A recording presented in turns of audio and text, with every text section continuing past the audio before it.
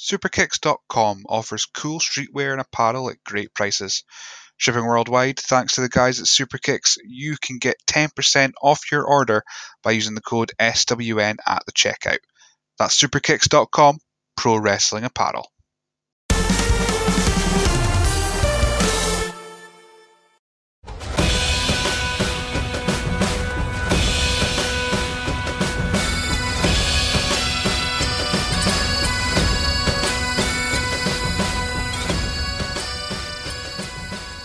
Welcome to the latest edition of the SWN podcast. I am your host, Billy. As always, I am joined this week with Scudmaster Sexy himself, as my wife calls him, Luke King Sharp's big sexy pal. It's Krieger.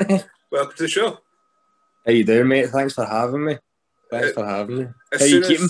I'm keeping quite well. This is, as I said in previous podcasts, this is my social time now. I don't go outside, so this is my social portion of the week, and it seems to be getting more and more sociable with my lineup of guests. I don't know how it happened. I went from never speaking to anyone to want to speak to everyone, and it's a weird thing. But go back to that start bit when I was saying that my wife calls you Luke King Sharp's big sexy pal, because that's what she calls you, because she goes, I can't remember how to say his name, but I just know him as Luke King Sharp's sexy pal, so that's what I'll always call him. And as soon as I said you're a guest on the show, she went, "You're gonna mention that, are you?" And I went, "It's right at the start. It's gonna be the first." She is a tremendous judge of character, then, and it's probably, I've been called a hell of a lot worse, to be honest with you. So that is going. As soon as I'm off this, I'm opening up my laptop and I'm putting that on my CV. I'm also going to message Simon and ask if he can start announcing me as that. So the first question's always the same. How did you get into pro wrestling? What got you hooked? Obviously the same as MD that you've interviewed. I was a massive fan growing up. I think most people that get involved in wrestling are. But I'll not bore you with all the sort of what I watched growing up and stuff. If I'm honest with you, I started training when I was either just coming up for 19 or just turned 19. I can't really remember. But I was at uni and I was studying primary teaching, and I'd like to say that I wasn't enjoying it. So that's why I thought, what would I like to do? But if I'm more honest, it was a case that I was not any good at it at all. And I thought, right, even back then, I thought, right, this probably isn't going to go anywhere. The writing's on the wall, early days here. What would I want to be doing if I could do anything in the world and I could pick my job, what would it be? And I'd want to be a wrestler. So I googled pro wrestling schools in Scotland, and I was still staying with my mum and dad at the time. I was staying in Wishaw, and I was lucky that there was a training school in Airdrie. So it was a training school only 30 minutes max away from the house. So I went one weekend, and I've never looked back since. So that's the quick story of how I get involved in it. So you went from the possibility of you teaching small kids to dancing and booing and shouting at small kids. That must be every teacher's dream towards at the end when they start teaching. You say you don't want to bore me with what you watch, but I'm always fascinated because I speak to all these youngins, and they always say, "Oh, I started watching and when Rey Mysterio won the Royal Rumble," and I feel automatically so old. But so, what was your first memory? The earliest memory, the first thing I can remember watching on TV, and when I go back now and watch old episodes, there is some stuff before this that rings a wee bell now that I've watched it. But the earliest thing that I can actually remember watching live on TV was Triple H marrying Stephanie. And then I can remember being so invested in Triple H against Vince. I want to say Armageddon. And I remember it starting with obviously Vince throwing the sand or salt or whatever in Triple H's eye, and then you had the turn for Stephanie at the end. I hope nobody minds nearly 20-year-old spoilers at this stage. And I can remember being so invested in that match and feeling so betrayed when Stephanie turned on her old man. That's the earliest I can remember. What about yourself? What's the first thing you can remember watching? Mine actually came up on Twitter a couple of days ago as of recording for about 1999. It was the Undertaker versus Kane Inferno match on Raw. Nice. And my first memory is the Undertaker burning a teddy bear in front of Vince McMahon. And as someone who would have been 8 at the time, watching it, not understanding a thing, but terrified that this big goth dude is burning a teddy bear in front of an old man. And I didn't understand. I had nightmares. It was very quickly I learned that wrestling wasn't all 100% legit. Yeah. Because after a few nightmares about it, my dad just turned around and went, "You know it's not real." It's like, but his face is on fire. Kane's got a mask. I can. You speaking about finding out that wrestling was 100% real. I can still remember. I used to watch. Like my big brother was only 3 years older than me. So we still are, but we were always really close growing up, and we would sit and watch wrestling and that together. I think my big brother, obviously he was smartened up to it probably at school and stuff a bit earlier than me. And he had made, I think we were arguing one day, and he'd mentioned it to me in spite that wrestling wasn't real, and I was like, aye, very good. And then I remember we had ordered a pay-per-view at one point, and I wasn't allowed for that one. Normally I was allowed to stay up even if I was at school the next day. My mum and dad were cool that way, but I must have been in trouble or something, and I had to watch this one when I got home from school. And it was, I can't remember who, but it was, did Mick Foley and Triple H ever have a Hell in a Cell match? No? No Way Out 2000, I think. Did they? Well, I've got it in my head that I was watching I know Foley was in it, and it was obviously a classic Foley match back then, all sorts of thumbtacks and this, that and the other thing. And I says to my mum, I asked her, and I was so nervous about asking her. And I says to my mum, "Mum, is wrestling real?" And she was like, "Oh, I don't know, son, I don't know. But obviously the stuff with the thumbtacks and all the weapons and that." And I was certain that she was going to say, "Obviously that stuff's real because they can't fake that." And she went, "Obviously that stuff's not real," and it crushed me. Absolutely crushed me. But then obviously years from now, I've quickly learned that you can't, if anything, the thumbtacks, the stuff that my mum thought was fake is the stuff that definitely isn't fake. So I'm going to sit her down and teach her a wee thing or two. I mean, JR always told us, he said, "How do you learn how to fall off a 20-foot ladder?" It's just stuff that we've been taught for years. So that's great. Now I know that you're on the kind of say, you've watched it just as long as I have. So that's why I don't feel super old when you're mentioning folk that I'm like, I remember when they were, and all that kind of stuff. But so when you started training, what were your first reactions? Of course, by this point, you're 19, so you know it's a panto. So what were your first reactions? Do you have a sports background? Did you have a bit of a cardio thing beforehand, or? I'd always played football right through school and stuff. I'd always played football right through school and everything. And then before I started training, I'd done a year of MMA training. I never had any interest in actually competing in it or anything like that. That's not my cup of tea, to be honest with you. It was just something to try and keep up my fitness. So I done that for a year, and then when I found the wrestling school, there was a while when I tried to do both side by side, and looking back on it, I could have easily done both side by side. But as soon as I started wrestling, I was 100% focused on that. So quickly dropped anything else. In terms of, I know you're saying I was 19, so in reality, I should have had a better head on my shoulders looking back on it. But when I first started, we were training at Airdrie Sports Centre. And this sounds so stupid in hindsight, but I walked in to the big sort of sports hall, and obviously we got there really early. It was myself and like me and Hal Rayner were at school together. So he started the same day as me at training, so I was driving him over. and I had read the time wrong on the website. It was meant to start at 11. I had it there for 10. So we got there super early. And we walked in. Mats and stuff were already set up. Don't have a clue how they were already set up. We were the first ones there, right? But we walked back out and I'm thinking to myself, can it be in here because there's no ring? there's no wrestling ring here. This can't be the right place. In my head, I was expecting something like the performance centre. So then we left disappointed, and obviously we were an hour early. So we went to a petrol station. I decided to get a sandwich at a petrol station.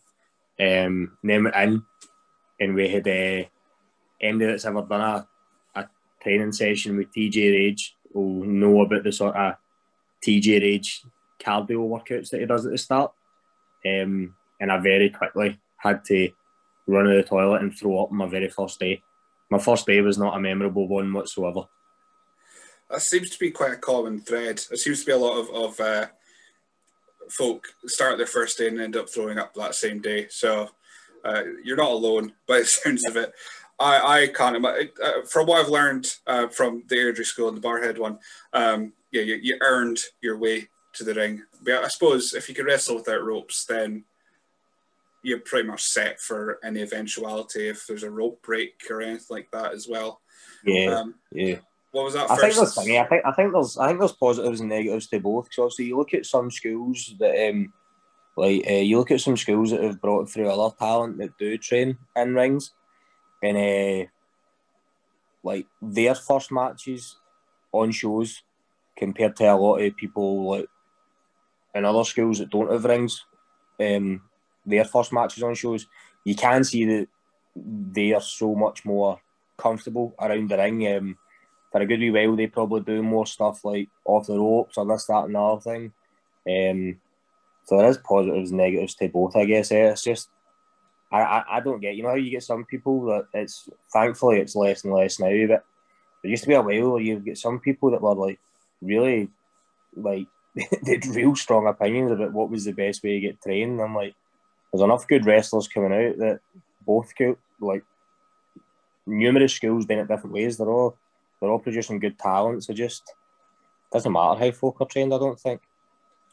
I mean, and the big picture of it is as long as the wrestlers are safe and they're putting on matches to entertain people. I mean, wrestling's subjective, so one thing could be you could probably do 2 moves but have the biggest reaction to a match than doing 10 flip doodles and still get the same reaction. So wrestling's that weird thing where everyone's got an opinion. It doesn't mean everyone's right at the same time. Exactly. So what was the first bump? I hear the first bump is the worst thing ever. Oh, first bump was awful. Absolutely awful. Doesn't matter how many times you're told to tuck your chin when you're taking your bump. I think the only time, and I could be wrong, there probably is wrestlers out here that didn't do this, but for me, the only time I really learned to tuck my chin when I was bumping was after the first bump when I didn't tuck my chin and rattled my head. And trust me, you never want to do that again.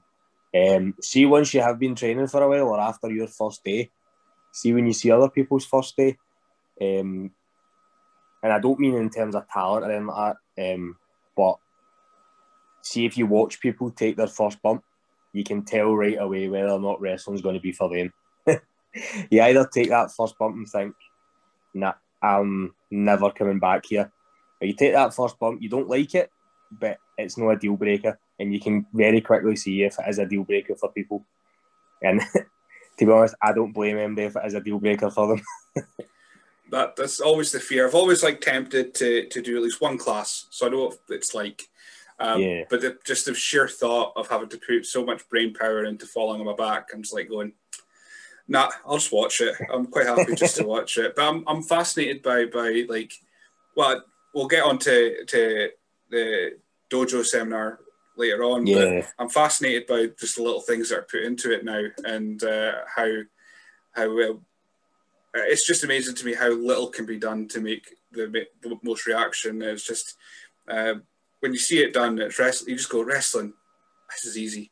Wrestling's easy. What do you think? If you get it right, but yeah, I'm never gonna. The thought of doing a bump just terrifies me. Same with ropes. I hear ropes are pretty bad as well. I think that there was a good wee while when we had first started running the ropes and stuff. So like you said, we didn't train in a ring. So when we first started running the ropes, we were doing it probably like went back wrong, and because we were off a wee bit, like I was quite bad for, like the only way I could describe it is I would stick my bum out too much, almost as if I was trying to sit in the middle rope, and it would mean that the rope, I would always come out for my matches, and I would have horrible rope burn, sort of where my bum cheek and my leg would meet. Right. So it made life quite difficult sitting down and standing up and that sort of stuff. So, but we're actually all right. We're actually not too bad.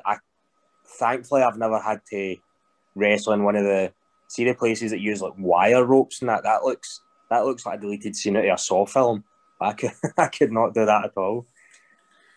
Well, I mean, you're also tall, so there's an adjustment point as well, because you've got to try and get to where everyone else is, just on the ropes, but you've got to stoop as well. So is that probably causing the whole leaning with your arse on the rope kind of thing? Oh, I think it'd been a bit nice to me there. I think I was just messing it up for a bit too long, to be honest with you. For a bit too long. That's been the story of my career so far, that I learn that I'm doing something wrong when I start to hurt myself. I mean, as long as it's not nothing serious, it's not the worst way to go. So, how long was it between training and your first match? I was quite lucky. I was less than a year. I was lucky.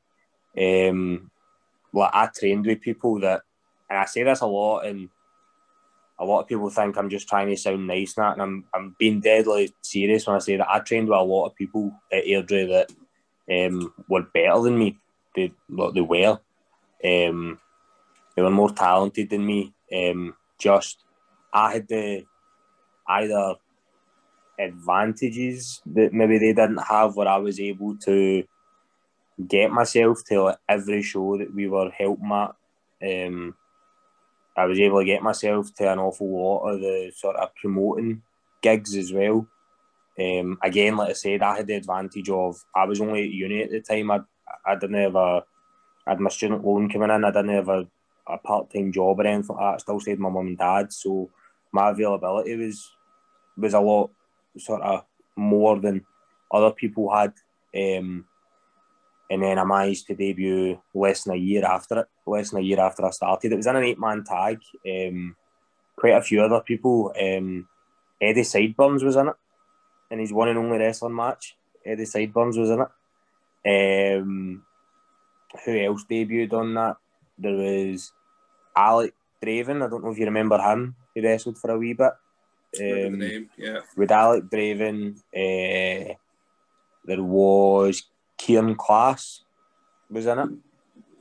He was in my match. And then the more experienced guys in it were like Big Colvin, or David the Beloved, or Krieger. Krieger. He was in it. Sakib Ali was in it. Big TJ was in it as well. So it was quite an easy shift, to be honest with you. You're lucky if I had 2 or 3 things to do. But no, I was really lucky that I was less than a year before I debuted. So I cannot complain about that at all. So it wasn't long till I saw you for the first time, which sounds so romantic when I put it like that. But what really caught my eyes was things like your promos and that. I found you very charismatic, which is always a good thing for. That's how you catch my eye for wrestling. It's not so much the fancy moves. If you've got a bit of charisma about you, I'm there. Which was Rock and Wrestle. When I first saw you. That was a very weird day for me in general, because I was driving Joey Legend and Crusher Crabe to the show. Right. Again, my wife is involved in this, because it was me, Crusher Crabe, Joey Legend, and her in a Renault Clio. It was like a cloud car. The car was not very long for this world after that. So you were teaming with I've wrote down Joe Hendry, but I think there was Sakib was there as well, and I think Donny T possibly. Oh yeah. You're against Joey Legend, Luke King Sharp, and again I've wrote no more names in that, so that's handy. Well, you of course. Yeah. There's a lot of big names in there. A good lot of names, including Joey Legend, of course, who is a former, I would say WWE guy, but he was there for a month. TNA guy. So what was it like going to with that? That possibly would have been your most high-standing opponent at that time. Would that be correct? Most experienced. Yeah, no, anyway. definitely. I Rock and Wrestle was quite good to myself. They gave me quite a lot of opportunities quite early on. And again, I think it was a case of sort of right place, right time. A lot of my opportunities when I first started were more so because purely down to the fact that I could drive and that I was available at the weekends, so I could take. I was happy to drive up other talent, help with the ring and everything, obviously. Sort of got me a foot in the door. That match, I can only vaguely remember that match.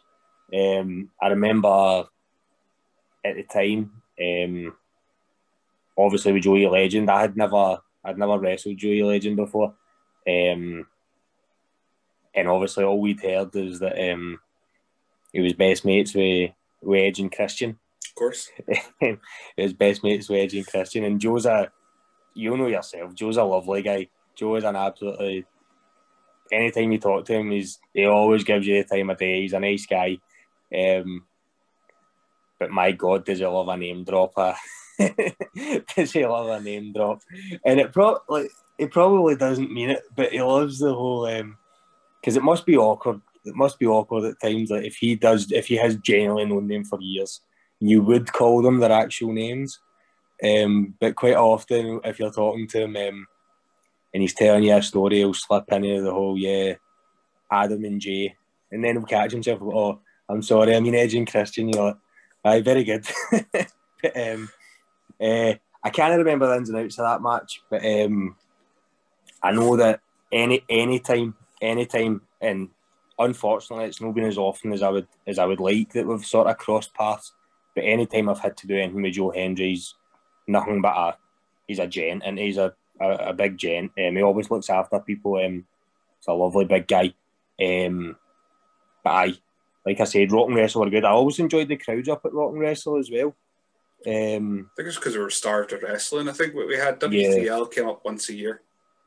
That was it. That's all we had at that end. I mean, if we went 2 hours the other way, of course, you'd have WrestleZone. But from that end, all you had was maybe Caithness Pro every so often. But you think Inverness, I mean, SWA has picked up, of course, but you would think Inverness would have a bit more of a regular kind of show because it's Highland Capital and all that jazz.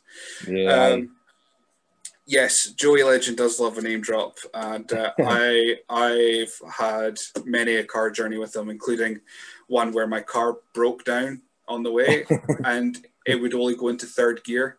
So I drove him from Aberdeen to Inverness in third gear at 30 miles an hour. So that was a 3.5 hour journey.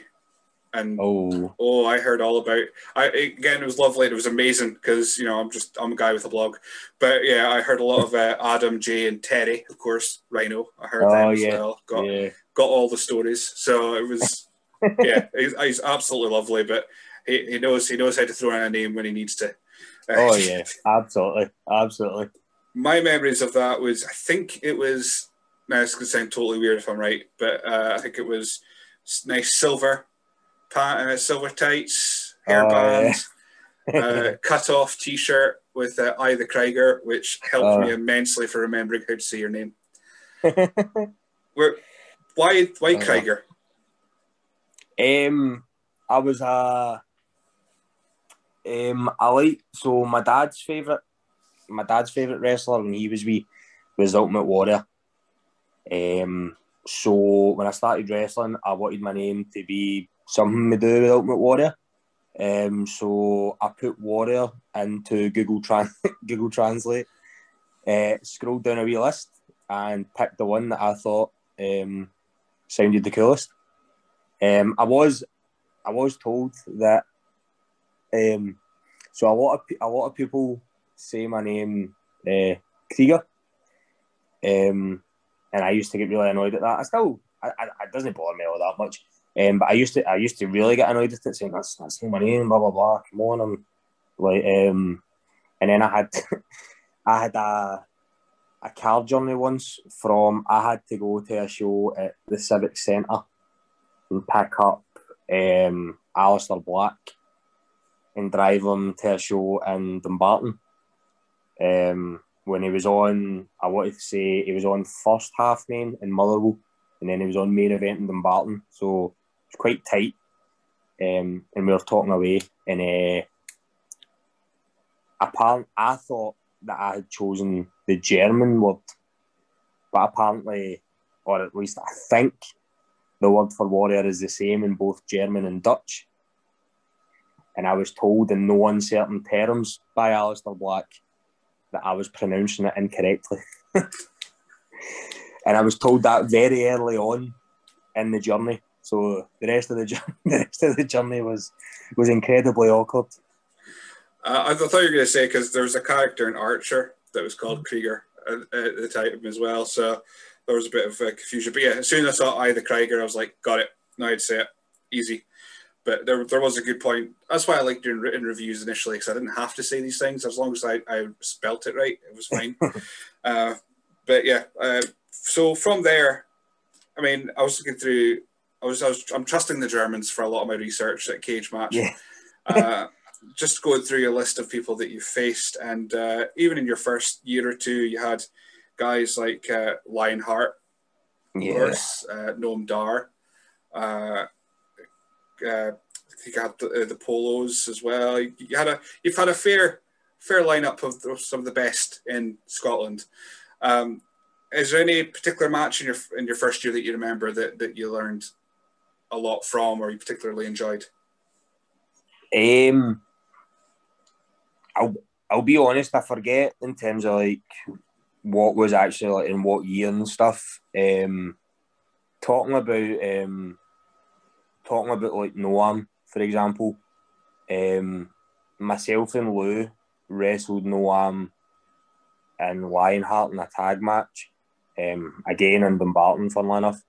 And I know that was one of Noam's last matches before he went over when he was on Eddie's run on Raw. And that match stands out because one, that would be a massive match for us, obviously, if it was to happen at any point. But it was a really big match for me and Lou at the time because we hadn't been tagging together all that long. And then you're in with obviously two of the best that Scotland's produced, obviously in Noam and Lionheart. So that match really stands out.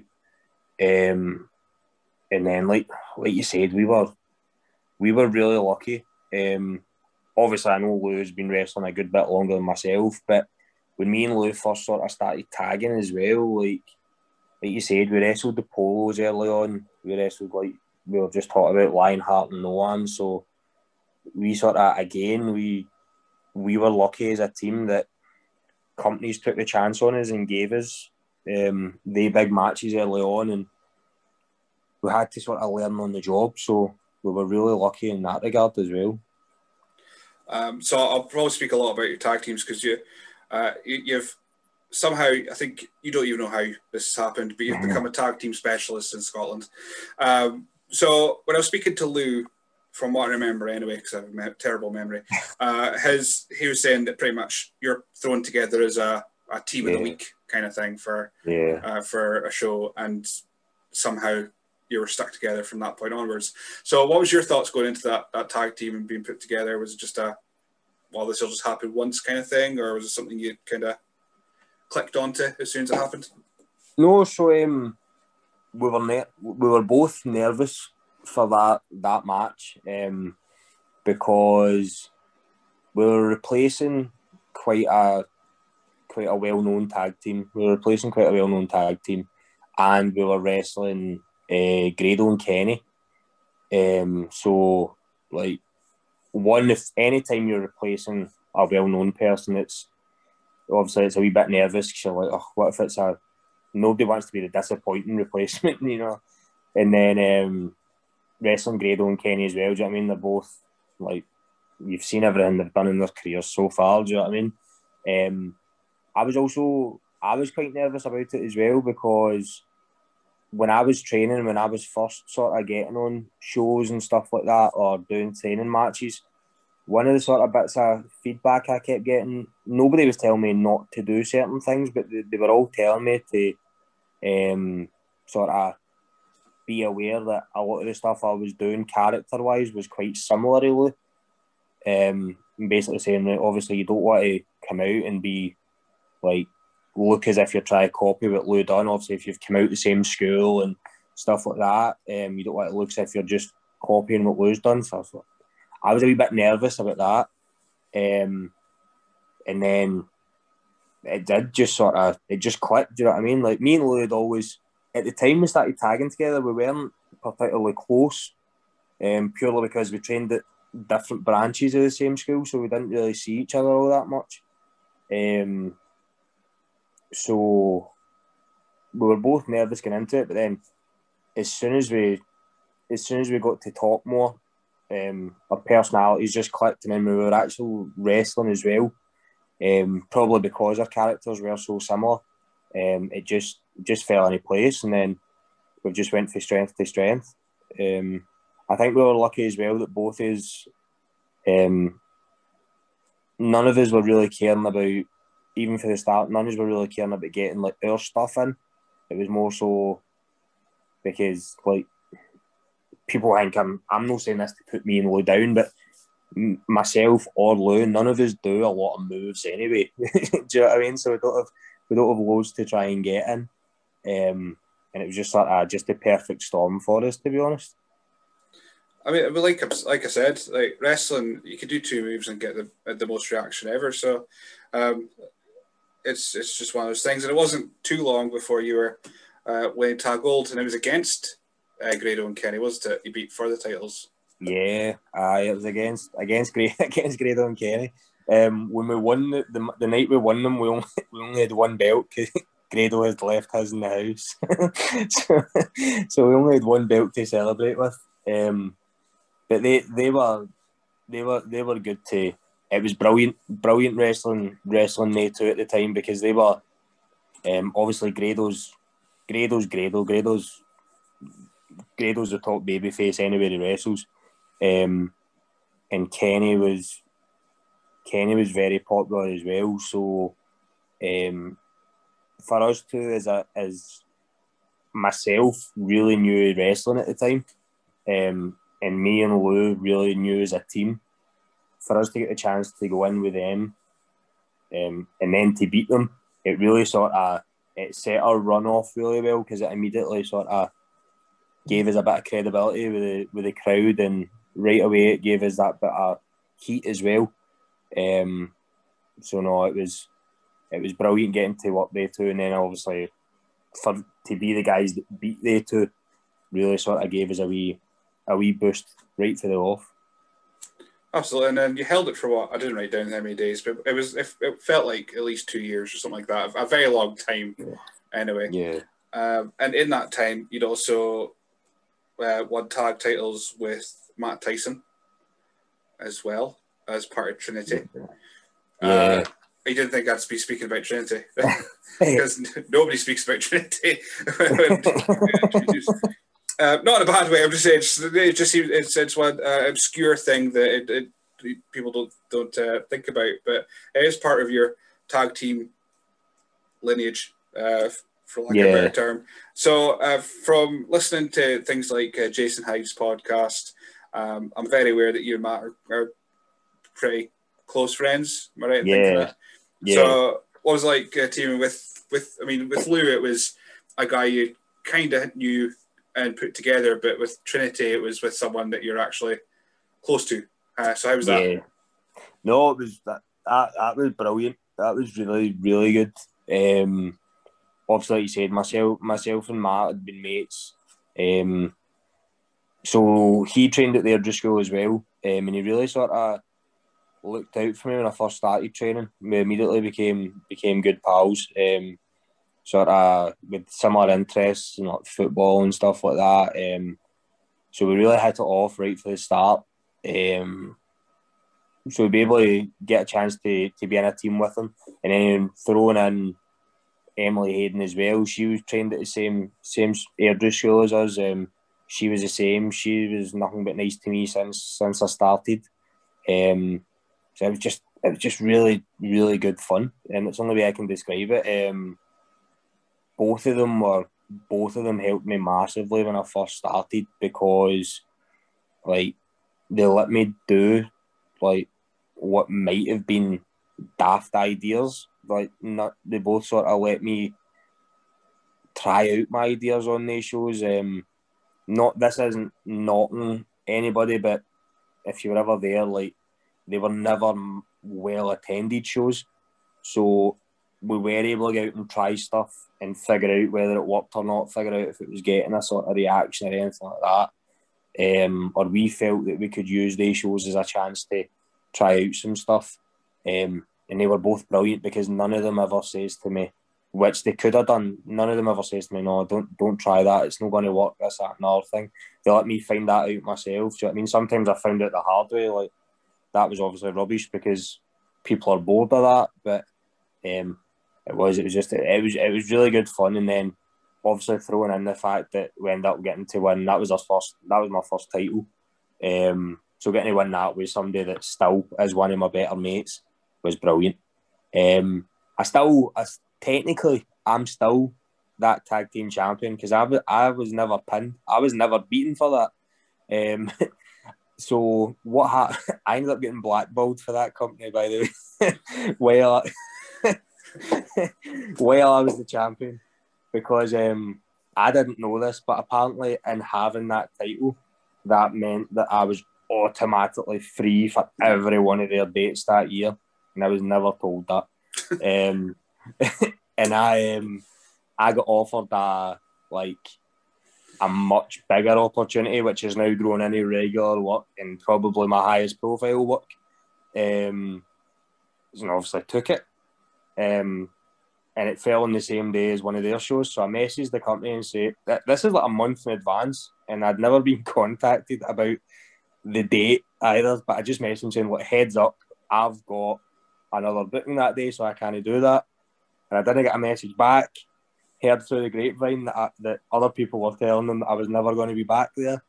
And then Matt Tyson had to do a handicap match that show and got beat for the titles when I wasn't there. So yeah, I get barbershop windowed for that company. Wrestling's weird. Yeah, wrestling is very, very weird. Yeah. I mean, the company folded not long afterwards. So I mean, even if you were for those dates, it wouldn't have mattered that much longer. And you are also, I think you still are actually, W3L Tag Team Champion with TJ Rage. Yeah. So that's, I'm assuming that's because from when I watch TJ Rage wrestle, he looks really nice when he comes out, and then as soon as the bell rings, his face like drops and becomes like the most intense individual I've ever seen. So what's it like actually having your trainer be your tag team partner and doing stuff with him? I've been thinking, like, at times I take it for granted, but I've been really lucky. Like Lou, Matt, and TJ, like, they're three of my best mates in the world, like either in or outside of wrestling. So I've been really lucky that I've got to do a lot of tagging with all three of them. I have so much fun when I'm in a team with TJ. Also the fact that I always learn a lot off the big man as well. Like, obviously I give him his place, I give him his respect. The big man taught me like everything. I mean, I wouldn't be on any shows if it wasn't for his hard work. So like, I'll throw in some ideas, but I'll sort of take a back seat and let him be the one that sort of puts stuff together and this and that. And I always come away from the matches feeling as if I've learned something. Do you know what I mean? Even if it's the way he's put something together or or even if it is a reason why he's shot down one of my ideas, or a way that he's tweaked one of my ideas to make it better, I always come away learning something from him. And he's just a fun guy to be around. I never come away for teaming with TJ. Like, it never feels like work. It always just feels as if you're just hanging about with your mate and having a laugh. So I can't say enough good things about the big man.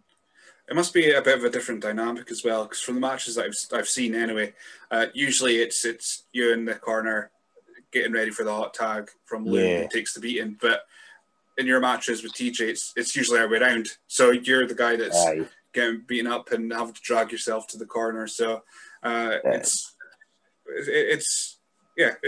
between all your tag team partners that you've got, you kind of get a good round off of just about everything when it comes to tag team wrestling. Aye, no, I like that as well. I like the fact that, like you said, like it makes sure that I'm sort of constantly need to be on my toes. Like you said, with Lou, I need to work on one set of skills, and with TJ, I need to work on another. So it's good to try and get the sort of, as sort of probably Jackie all trades, master of none, to be fair, but gives me enough experience and most of it, hopefully. I mean, if TJ ever decides to stop, which doesn't sound like he will anytime soon, I've always found him to be like the great, like a big show kind of thing, a utility man who will just go, if you need a guy, this bit of the card, tag team, just the opening match, put TJ in there, you're kind of, you can get the tone you need quite easily, and you're going to get a solid match out of it as well. But your tag team prowess as well is just something that I've been able to see, because of course you're up here at WrestleZone as well and became tag champions there. Also, so what's that now? 5? No, I've written down 4.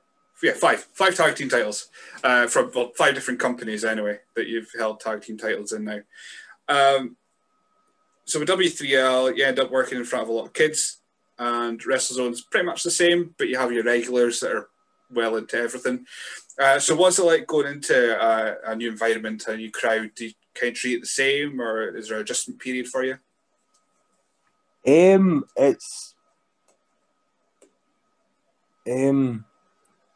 I think WrestleZone was a bit different from the rest, I think, but like in a really good way, because obviously it is a cliche, but like you need to, whatever show you're on, you need to assume that nobody in the crowd has any idea who you are when you start wrestling, unless you're a grado or a real household name. So I think that's the attitude you need to have. But I really loved the fact that when you went up WrestleZone, that, well, I love it, and I don't love the way that there's so much amazing talent in WrestleZone that almost feels as if it's the whole company is like one of the best kept secrets. Do you know what I mean? Like, obviously everybody in Scottish wrestling knows WrestleZone. I'm not saying that the company isn't well known at all, but like, for example, the main one that stood out was when I went up there, for example, was like Damien. Do you know what I mean? Like, I know obviously he ended up going down and he done one of the tournaments in Glasgow and stuff, but just to use him as an example, like how he wasn't everywhere in Scotland, I don't know. And you went up to WrestleZone, and we had a lot of matches with the Rejected, and they were an absolutely brilliant tag team. They are a brilliant tag team, and we went up there, and they were, you know yourself, they were so over up there. I really enjoyed the sort of, it felt like a different sort of culture up in WrestleZone as well. Every time I went up there, I was treated so well. It's a brilliantly ran company as well. All the guys are lovely. I've got a lot of time for Scotty. But it was Wrestle Zone was a really nice blend of. It still is a family show, but it's got storylines as well. So it was a really interesting and a really good company to work for. For years before I was up there, Lou was always singing their praises, and they kept saying to me, "You need to try and get up to WrestleZone. You need to try and get up to WrestleZone." And then just one time when we managed to actually get in there, it was everything Lou had said it was going to be and more. It was a brilliant place to work. Yeah, I mean, it's one of those places where the fans are so into it as well. Because when we come through, I live in Elgin, so I'm about an hour and a half away in the car, and usually we make a day of it. Because if the wife is going to the show, her caveat is always, "Right, I'll go to the wrestling, but I'm getting a Pizza Hut." That's our rule. We get a Pizza Hut, go to the wrestling, and then we eat the garlic bits off the crust. That's our tradition for the wrestling. Unless it's a Rumble and she just wants to go to the wrestling, which I'm not fussed by. But yeah, when you go past the Northern Hotel, for example, the show starts at 6, go past at 1 o'clock in the afternoon, and there's a queue. Yeah. It's just nuts. And yeah, Lou, I spoke to him in depth about it because I think half the reason I've started this podcast is kind of just to sing the praise of the WrestleZone. I seem to mention them in every one I do because, like you're saying, it's like a secret. They run Aberdeen Anarchy once a year, over 1,000 people, and yet nobody seems to mention them except me. But you did get an Aberdeen Anarchy. You got 2 actually, but the one that I'm going to speak about is, of course, another tag team match. It wasn't with Lou, who wasn't available at the time, but it was against Grado and Santino. Yeah. So again, this is now 1,200 people. So maybe not the biggest crowd you've had, but up there with one of the biggest crowds you've wrestled in front of. Yeah, absolutely.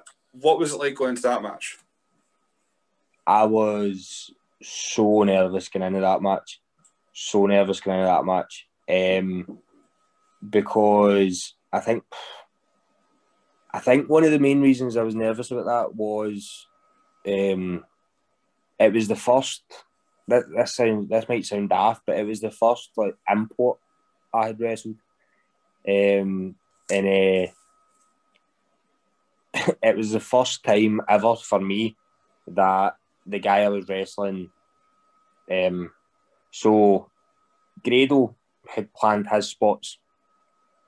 Santino, obviously wildly more experienced than me, he didn't want to plan anything at all. And it was me that had paired up with him, and he did not want to plan a single thing. And he just kept saying to me, firstly, I was thrown off all day when I introduced myself to him and spoke to him and stuff, and he didn't have an Italian accent. that had just blown. That had shattered my idea of the world. But he didn't want to plan a single thing. And for some reason, I don't know what corner of my brain it came out of, but I remember reading somewhere at one point that he's like a black belt in judo or something. He's a real ticket. And he just kept saying to me, anytime I tried to plan something, he just kept saying, just listen to me and we'll play about it there, just listen, blah, blah, blah. And the whole time I'm thinking to myself, firstly, I'm really worried because I'd never done that before at that stage. And 2, I'm thinking to myself, whatever he wants to do to me out there, I cannot stop him. He is going to make me look so stupid in front of 1,200 people. But they were so good. Any time you wrestle Grado, it's a laugh. But it was so good to us. And I loved that match. I really, really did. It was brilliant. I was so nervous at the time during it. It was one of the ones that if I could go back, I wish I could have relaxed a bit more in it and actually enjoyed it while I was in it, if that makes sense. But looking back on it, it was a brilliant experience. Sadly, I didn't enjoy it as much as I should have done at the time because I was a bit too nervous. But Aye, that was a great laugh. It was brilliant. Then you seem to have stuck around as well every so often for Yeah. the shows, and even turning up as a surprise for Art of the Anarchy 2019 in the pre-show, which I was buzzing for because I didn't have a ticket for the pre-show, but it's one of the very few times I've pretended to be a journalist to go, do you mind if I just let me in? Just let me in. Yeah. For, I hate myself for ever doing it. But it's like, I write about you like every year, every month. Just give me I'll pay for the actual show. And then here comes Krieger for interrupting a triple threat. How did that happen? Was that just, again, right place, right time? You drove someone up and had your gear? I know. It was one of the ones where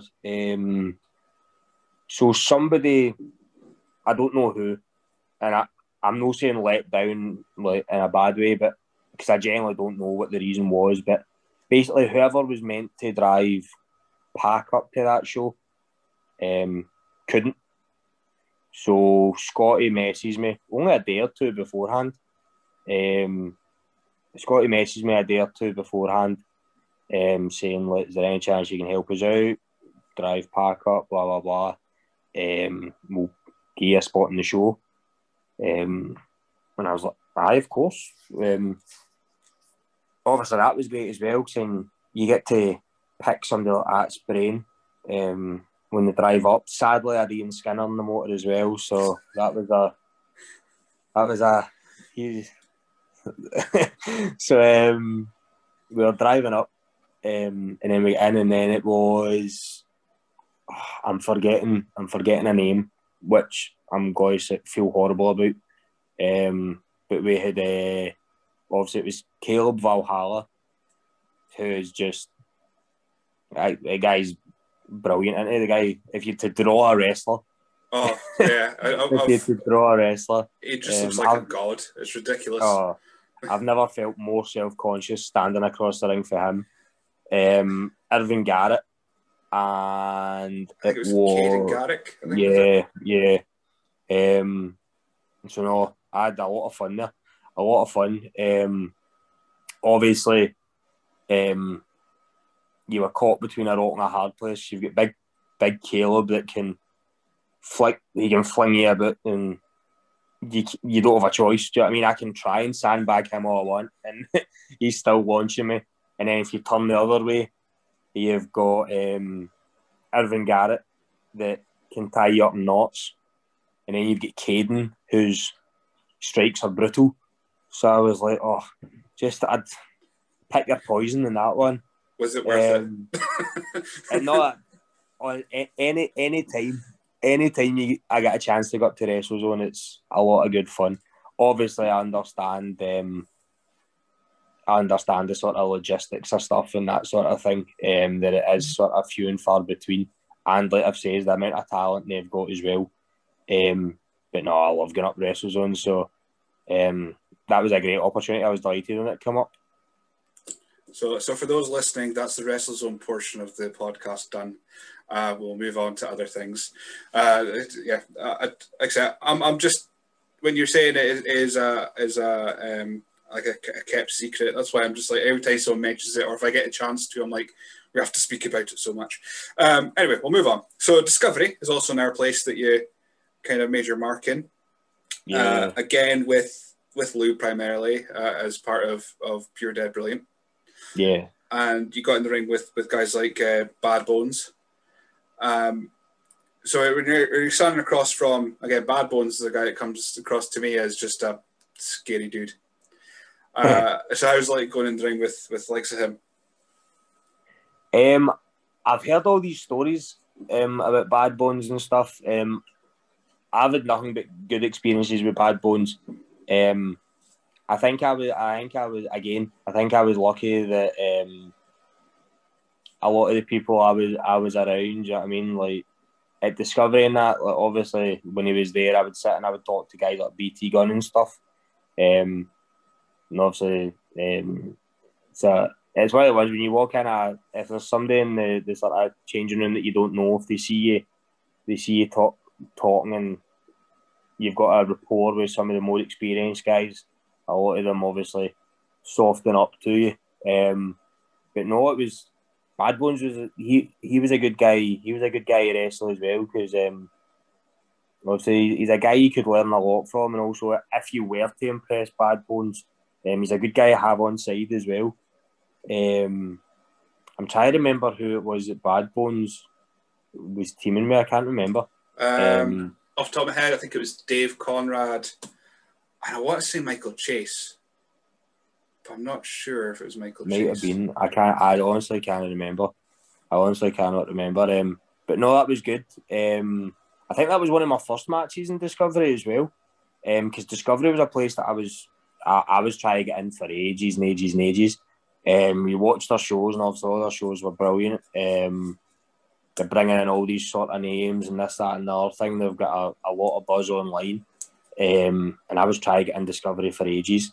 And then when you did go in, you were so desperate to be able to sort of try and solidify a spot in there. And then to get in and then get to wrestle guys like Bad Bones and that, it was, again, I was really lucky. I was really lucky that they gave us the opportunities. And you guys just, whenever there was a Discovery show on from that point onwards, pretty much you were there as well. So Yeah. it was definitely solidified your spot. So I'm going to make 5-star a whole separate thing in a second, but we'll get there.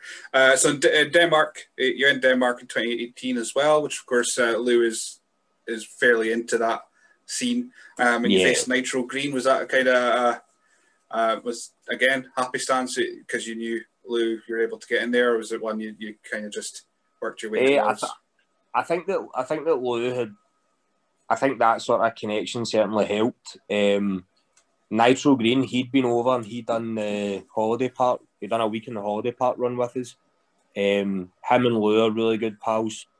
So he came over. So Miko came over and he stayed at Lou's house for either a week or a fortnight. I can't remember. And Lou managed to get him on the holiday park run for that week. And then we became quite pally as well. And I think all that sort of came together and we ended up getting over. And I got to wrestle him. And it was a brilliant experience. It was my first time being like abroad wrestling. And I managed to, it was main event against the champ for the title and stuff. So that was a brilliant experience. It's something I wish I could do more of. I wish I managed to go abroad a bit more. But I loved Denmark. Denmark was a brilliant place to wrestle. It was such a fun weekend. Just brilliant laughs. That was a brilliant weekend. Did you find you had to change any of your kind of style for an audience that may not have understood what you said, or did you find that actually helped? I had to be. I probably was a bit less vocal. Obviously, especially back then, a lot of what me and Lou was saying was, it probably was like Scottish humour. So I sort of did have to change what I was saying, change a couple of bits off as well. If anything, it was maybe a bit more of a generic bad guy, almost a wee bit sort of like if Nitro Green was the big Danish Hulk Hogan. here comes the Scottish Iron Sheik. So I did need to change a wee bit up in terms of the actual wrestling. Nah, they were like they were wrestling fans. Do you know what I mean? For the limited amount that I actually do once the bell rings, they could get that. But character wise, I think we did need to change a wee bit up. And of course, I know I said beforehand that the big scary letters that we shouldn't say, but really, you broke out in ICW as a single star initially because it was part of this Kenny Williams Forever trainee bit. Which when I was doing my research, I went through your page. I saw you had a competition for your Forever No More T-shirt. Yeah, and I forgot. I looked at it and went, I won that. I think I'd never messaged you about it. Just look, looking at it. Well, I'm sure I'll be able to find one in the house still, because I bought far too many of the t-shirts that did not sell. But no, I was like looking at it going, I think I actually won that competition. And I can't remember if I ever messaged you about it. That was when you were trying to get people to what would be their gimmick name, and I think I just went for something in Spanish that translated to the fat guy, which made me laugh. So clearly it was good. But that led you to a match against Ricky Shane Page. And we spoke about earlier, like hardcore kind of matches, or finding out that weapons aren't all fake, as your mother thought. So what was it like going into the ring with Ricky Shane Page? I was. But before I tell any stories, that genuinely is one of my favourite matches that I've had. When I was the show before that, when I was told that it was me against Ricky Shane Page, I genuinely thought it was a rib. I genuinely thought it was a rib because it was Scott that told me, and I remember thinking to myself, because I got on quite well with Scott. Me and Lou got on well with Scott, so I thought, Scott's winding me up here. I was like, there's nothing that's happened to suggest that I'm going to be the guy that gets Ricky Shane Page. I think most of us had thought it was going to be somebody like Aspen that maybe got Ricky Shane Page. And then the graphic went up and I was like, right, it is me against Ricky Shane Page. Obviously, like, he's a massive name on the indies. So to get that match against a guy like that on that stage as well was amazing. And then I had to be honest with him. So when I first went up, I introduced myself to the guy and whatever, and he asked me what I wanted to do, and I said to him, I'll be honest with you, this is my first one of these, because they didn't bill it as like a death match, obviously for obvious reasons around that time, but like the fans were seeing Ricky Shane Page in ICW, so we knew what they wanted from him. So I say something like, I've never done a match like this.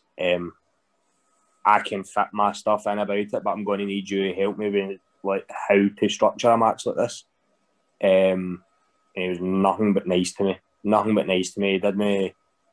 He didn't take the huff that I was sort of needing a bit of help from in that regard, and he really went out his way to make sure that, because you hear these stories about some people that come over here and all they care about is making sure that they get the "please come back" chant. But he really went out his way to make sure that he got over and I got more solidified in that company as well. And then I was delighted with the match, obviously. I really enjoyed the match. Obviously, we had a complete and utter horror show with the table. The table just would not break whatsoever for us. There's one of these crowbar built tables that I hear so much about. Oh, one of the big, insanely strong tables. But no, I absolutely loved that match. I did get, if you go back and watch that match, I did get legit floored with the first forearm. Like, I just dropped, man. I just dropped like a sack of tatties. But no, I did really enjoy it. Talking about the table and that. So that match, unfortunately, led to BT Gunn getting injured. Remember the really serious injury that BT Gunn had, where, like, remember he'd done something to his hip and he was out for a while and he dropped all sorts of weight in that. So I shouldn't have laughed, but obviously we'll laugh about it now. Because we had so much hassle in getting through that table. The table are, I want to say, Shugs. Whenever it was BT against Kez, in the last man standing or something, they then overly gimmicked the table so they didn't have the same situation. So, so when BT went through it, there was no give. Like, it didn't break his fall in the slightest. So it just fell from quite a great height through a table and messed up his hip. So me, BT and Crowbar quite often like to have the debate over whether or not I'm to blame for BT getting hurt or if Crowbar's to blame. I still maintain that it was Crowbar. Of course, yeah. So yeah, overcorrected to the point of injury. Well, I mean, we could, like I say, laugh about it because BT is still wrestling and yeah, exactly. It's fine. If it was the other way around, of course, we'd probably go table. So that's, of course, led you to being on the WWE Network, though, because you won the titles with Lou at the Square Go last year before the world ended, and now you're on the WWE Network. So going back from when you started watching and you saw guys like The Undertaker and Triple H and all that kind of stuff, and now you're on the same show so in the same network as them. How weird is that? It's mad. It's absolutely mad. It's just surreal. Absolutely surreal. Obviously, completely understandably, with the amount of hassle and the amount of I can only imagine the stress they had in the lead up to the sort of content going on the network. So I'm not saying for a minute, I'm not suggesting that we all should have got like an individual message or this, that, and the other thing to tell us what we're going on. But like, I think the first time I knew for a fact it was happening was on Twitter when the video went up. I saw Simon announcing it. It's still no fully sank in, if I'm honest with you. I think MD around their sort of age, because obviously, especially when I was growing up, the only show in town was WWE. Do you know what I mean? And for so long, the only show in town was WWE. So any sort of wrestler or fan of a certain age, the goal, the sort of ultimate dream growing up was WWE, was WrestleMania or this or that. And then, even if it is like in a small capacity, to be able to watch your matches under a WWE banner is madness. It's absolute madness. And one of the things that, see whatever happens from here on out is something that nobody can take away from you. I still struggle for the words for it, if I'm honest with you. It really is. See if you could go, like you said, see if you could go back and tell 5-6-year-old Declan that you're going to be able to put on a WWE program at one point and see you wrestling there.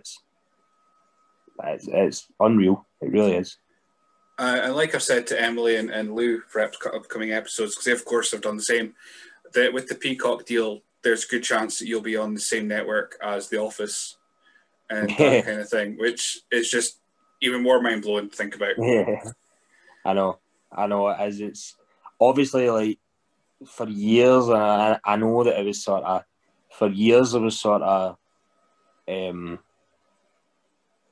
kind of ever since the sort of UK stuff started, there was always a sort of Chinese whispers around Scottish wrestling or British wrestling where like...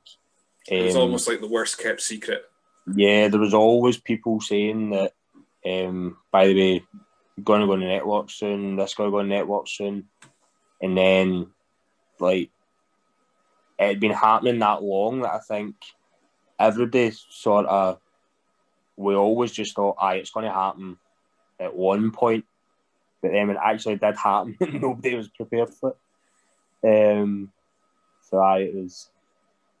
It's madness. And that another thing as well, like obviously obviously myself, it's like it's amazing to be like only one of my matches are up so far. Obviously, like there'll be more, but to be able to see yourself is crazy. But see also like just feel like a personal point of view, see being able to see some of your mates on it as well.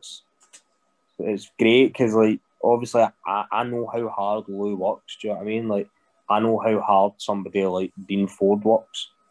So you see like people that I'm really close with getting that platform as well. It's brilliant. It really is.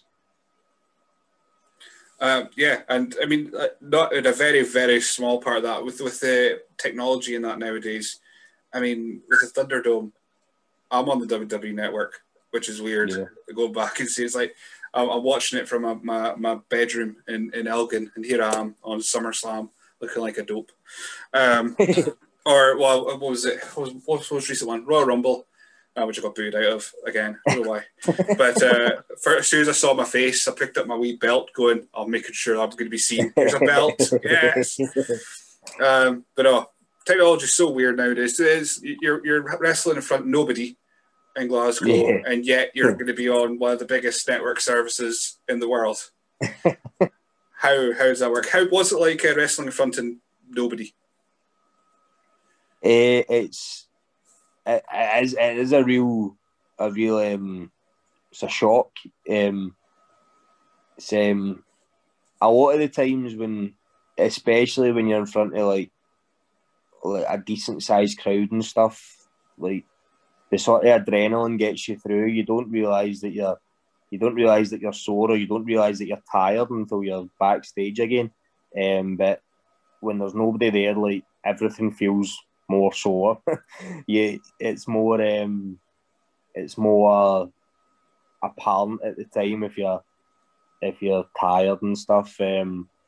I've really like obviously we're all desperate for fans to be back at shows.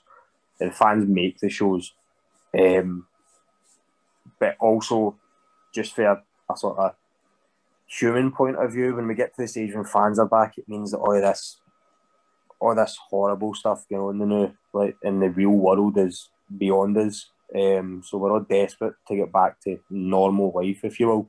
But I can't lie, I've liked the challenge as well. I've really tried to focus on like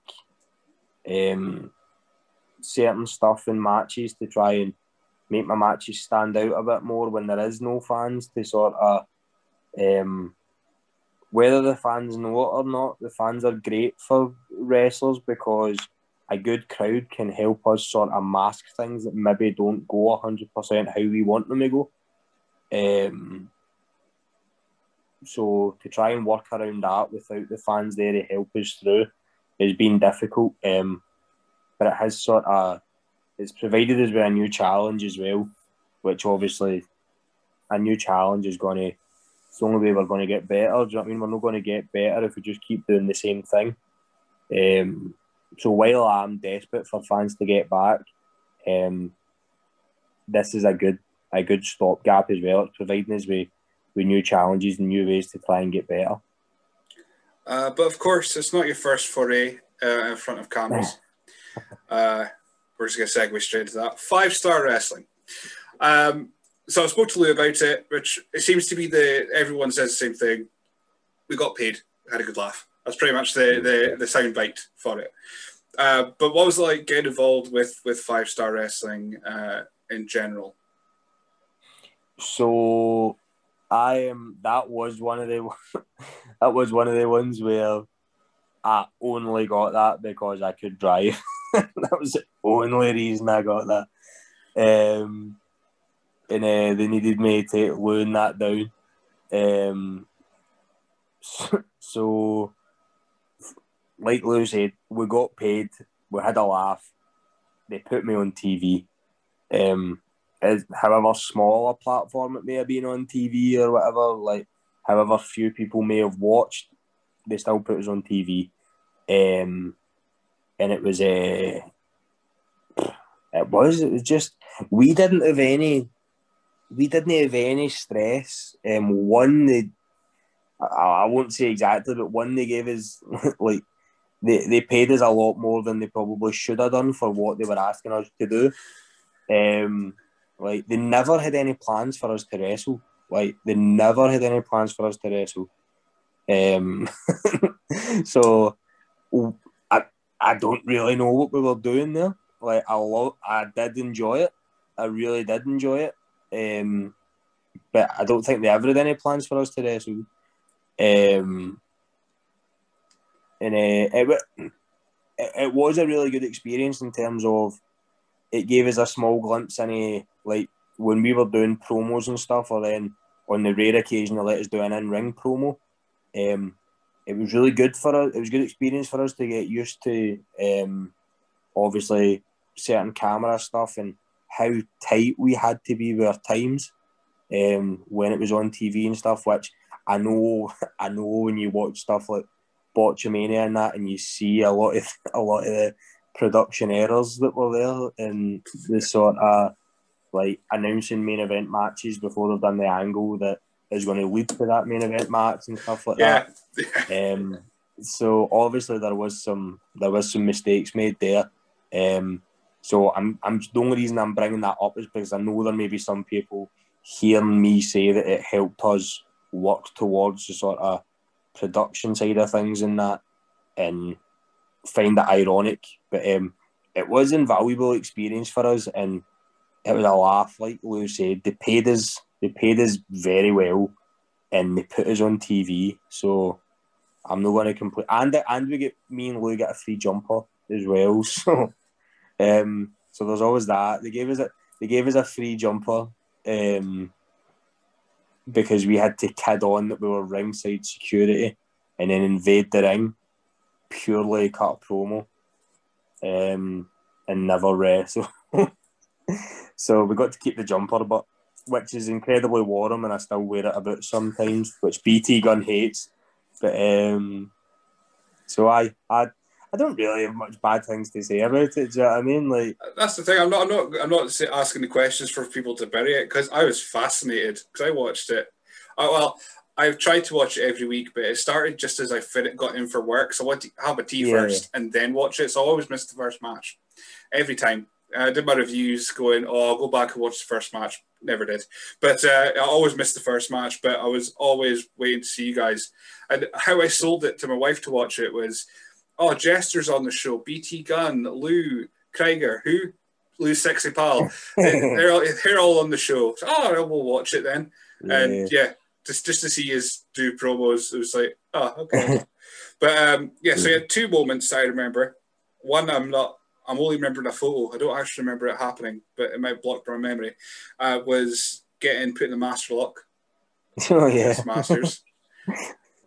And my favourite bit, one of my favourite bits, that and Lou drop kicking a door.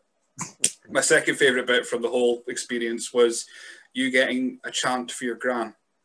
Yeah. What did your gran think of it? I don't know if my gran's seen it. I know my uncles and that have all seen it, so I'm assuming somebody's shown her, because I think it was one of the clips they shared on Facebook and stuff. So I'm pretty sure she has seen it. She's never brought it up to me, to be honest, and I'm scared to mention it to her in case it's something that's annoyed her, because it's no like her to no bring it up. So the fact that it's never been brought up, I was like, maybe I'm best just never mentioning this. But I can't even remember how that happened, but that was surreal. The fact that there was a chant from a wee gran, that was brilliant. With the master lock stuff, again, that was like, it was brilliant for us, but I was like, because also like we said, I think that happened on it must have been a rewrite, because if memory serves, that happened on the Belfast show, which was the last show, and it was during that Beast for the East. So, and we get a ferry over, which is easily the most terrifying experience of my life. Firstly, the drive up to the ferry port was awful. Then on the ferry across to Belfast in that weather was terrifying. While BT Gunn was strangely enjoying standing outside watching the sea, which was a real, like, I was like, if I didn't know you better, you should be on some sort of, there should be a documentary about you. This is strange. So it was an honestly terrifying experience going over there. And then we got there and you're doing something with Carlito and Chris Masters, and I was like, oh, very good. But this is what I'm saying. They could not possibly have had any plans for us to ever wrestle, because there was like 14 people made it to that show, and they still didn't give us a match. They still said, I couldn't cut up promo. And like Chris Masters and Carlito. Also, why are Chris Masters and Carlito on the show if they're no wrestling? Like, how much money do you want to spend on these shows? Do you know what I mean? Could you imagine any other company in Britain doing that? Here's Carlito, he's just got to come out and spit an apple and then go up the road. Do you know what I mean? Like, what is going on there? I don't know, it's just, yeah, like I said, I'm never out for it to be buried. I'm just fascinated by it. Just how anything went so beautifully wrong. It's just, and the everlasting image, the last image is Bram flipping the bird to the camera. I think there's no way you could have ended it better. It's just amazing. Right, so that's the 5-star wrestling portion sorted. So I've gotten my seems to be weekly WrestleZone and 5-star wrestling mention. So let's go to, where'd you come up with the surname Scudmaster Sexy? Is it just below Grandmaster? It was. That was why I done it. So I think I genuinely can't remember who, but I think it was when me and Lou kept doing our sexy dancing. We kept doing our sexy dancing, and I had a couple of people making this is like, I'm not saying I'm going to be in the cover of Men's Health now, but before I lost a fair bit of weight, and there was a couple of people had made a Rikishi joke, and I was like, right, this needs to get nipped in the bud pronto. So I was never going to be Scotty Too Hotty, so I thought I could be Grandmaster Sexy, and then I just tried to change it a wee bit. I wish I had a better story. I wish I had a cooler story, but it was really, I come up with that name so that people wouldn't call me Rikishi. There's worse reasons. Right, let's get to Pro Wrestling Innovation now. Yeah. What made you decide to start to go into the promoting side of the weird world of wrestling? The main reason was like, at the time I was working towards wrestling being my full-time job, and I thought the more income sort of streams that I had in wrestling, the easier that would be. And then also on top of that as well, like I love wrestling. Like, I would like wrestling to be what I was able to do moving forward, like as a career. The ideal goal, the ultimate goal would be that I was able to get a contract somewhere, but there's no guarantee of that. So I wanted to sort of have stuff where if for whatever reason I wasn't able to achieve that goal, I still had enough here that I could still make a living in wrestling. So that was the sort of main reasons why I set up the company. And then in terms of actually what I wanted to do with the company, like I've said a couple of times today, and I know I know this probably is a cliche, a lot of people say it, but like I do honestly feel as if there was a lot of people training and stuff and coming through at the same time as me that were every bit as good, if not better than me. And I was really lucky that a lot of people took a chance on me when they didn't have to. So I wanted to try and use my company to try and do that for a lot of people as well. I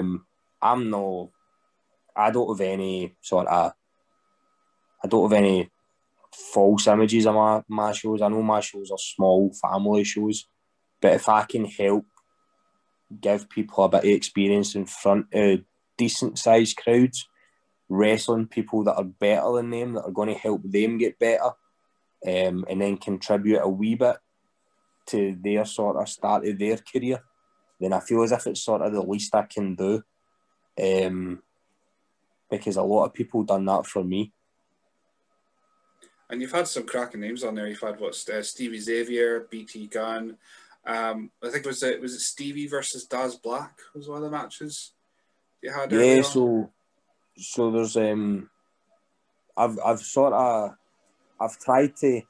tried my best to have it sort of mixed, like I said, between some newer guys and some guys that can really help them, because as much as two younger guys, and at times on my shows two younger guys have had brilliant matches, but I feel as if like the only way that any is get better is by wrestling people that are better than us. And like the two, like Stevie and BT, like they're two names that done it so much for me and Lou. Do you know what I mean? Like, we were lucky enough to wrestle them 5-6 times a week on the parks, on the holiday parks. So like they two were two of the first names I had to have on my shows, because I know how much they'll bring on the younger guys. And of course you had the Young Lions Cup. Am I right? Remember Yeah. this Young Lions Cup? Yeah. Which was won by Donny Edwards. So again, was it just another way of just bringing younger guys through? Yeah, that was exactly what you said. There was so many guys we wanted to try, and we were struggling to get. I was struggling to get a place on the card for all the younger guys coming through, in terms of being able to match them up with more experienced guys. So I wanted to give them something, get some sort of tournament on the go, and to be fair, everybody that was in the tournament, they made it better than I thought it could have been. And that's not me saying I thought it was going to be bad, but they exceeded all my expectations. And we did have plans this year to sort of try and branch out a bit, and because I know myself that the first time we done that, it was very it was sort of centered around one particular school. Obviously the guys I was more aware of, more familiar with, guys I'd seen and stuff, but we did have plans to sort of try and branch out, bring in some. We were going to try and get some people for a couple of different schools and that, and try and help some people in that regard as well. And we probably still will do that when we come back. I'll be honest, like, regardless of what happens, I don't think I'm going to run a show again until 2022.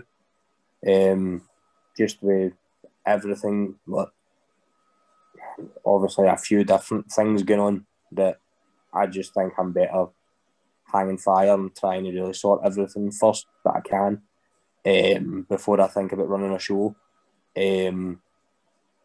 But I would like to do that more back. There's a lot of different things that I've not had the chance to do yet, that I'd like to sort of be able to do when I'm able to get back to running shows. I mean, I think as well, like, the general consensus now is this year, if there's going to be shows, it'll be galas, because then it's plenty spaced out, and then next year, hopefully. But you're not only venturing in the promoter game, you're also doing wrestling parties. You've got the Powerbomb parties with Lucha DS, who I spoke to him earlier in the year about, I think it was last year. This year? I don't know. It's all a blur now.